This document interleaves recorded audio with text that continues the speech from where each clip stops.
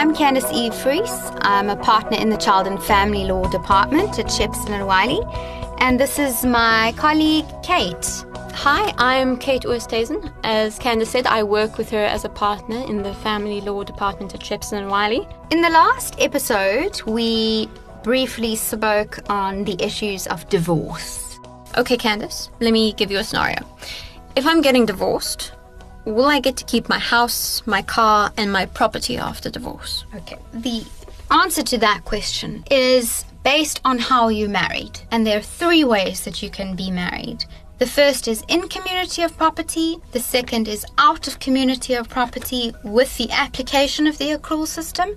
And the last is out of community of property with the express exclusion of the accrual system. And those are the 3 systems in South Africa that govern your matrimonial property regime. Exactly. Okay. So what your division of your assets will be on divorce is entirely dependent on how you've chosen to be married, which is why it's so important to decide that before you get married. And to get advice if you want to get divorced. Absolutely. So you know exactly which regime applies and what the consequences will be. Exactly. Okay, what is the difference between those 3 matrimonial property regimes? So on divorce, the division of assets for a joint estate will mean that all of the assets that are part of the joint estate will be split in half. And that is for a marriage in community of property? That's correct. Okay. So what if you're married out of community of property without the accrual system? Then both parties will keep what is theirs. Both of them have no claim against each other's assets. Okay, so you keep your things, for example, and I keep my things. That's right. And does that include the debt as well? That includes everything. So I keep my Woolworths account. That is correct. Are you sure? Yes. Okay, so then what is the situation where you're married out of community of property, but this time with the application of the accrual system? The application of the accrual system is very difficult to explain briefly because there are various variables that determine what the accrual is.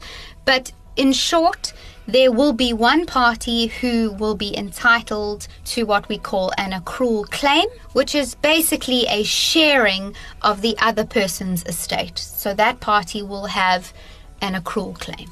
Okay, here's a doozy for you.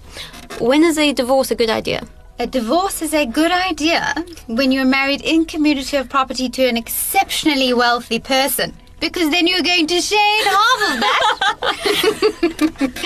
No, just jokes aside, it's a good idea when the marriage has irretrievably broken down, because then there's no way forward and you need to find a way that's going to work amicably for the 2 of you separately.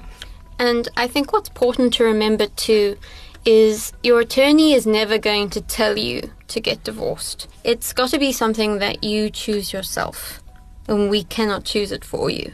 All right, here's another one. Who has to go first? Okay, this is a frequently asked question. Okay, let me give you a scenario.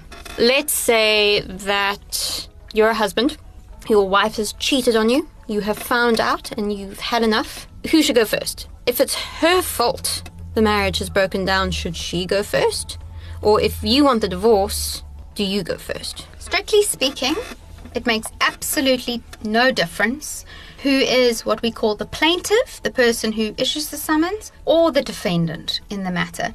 Both of you have an opportunity to put your claim before the court. That said, if you want to drive the process, it's always better to be the plaintiff, because as the plaintiff, you are what we call dominus litis, which means that you lead the litigation. So it means if you want the trial to move quicker, if you want your trial dates quicker, if you want to slow the process and delay the process, it's mostly in your power, although the defendant does have ways and means that they can control it. So as a last question, Kate, do I need to approach an attorney if I want to apply for a divorce? Is it strictly necessary? So, no, you don't have to get an attorney. You can do your divorce yourself and you can take your divorce through regional court. But we always recommend, at the very least, seeing an attorney so that you know what your rights and responsibilities are, whether it's in terms of kids or assets or maintenance. It's important to get the right advice. It's if you've got a big problem, you go to the doctor for it and you don't try to self-medicate. Always consult the experts.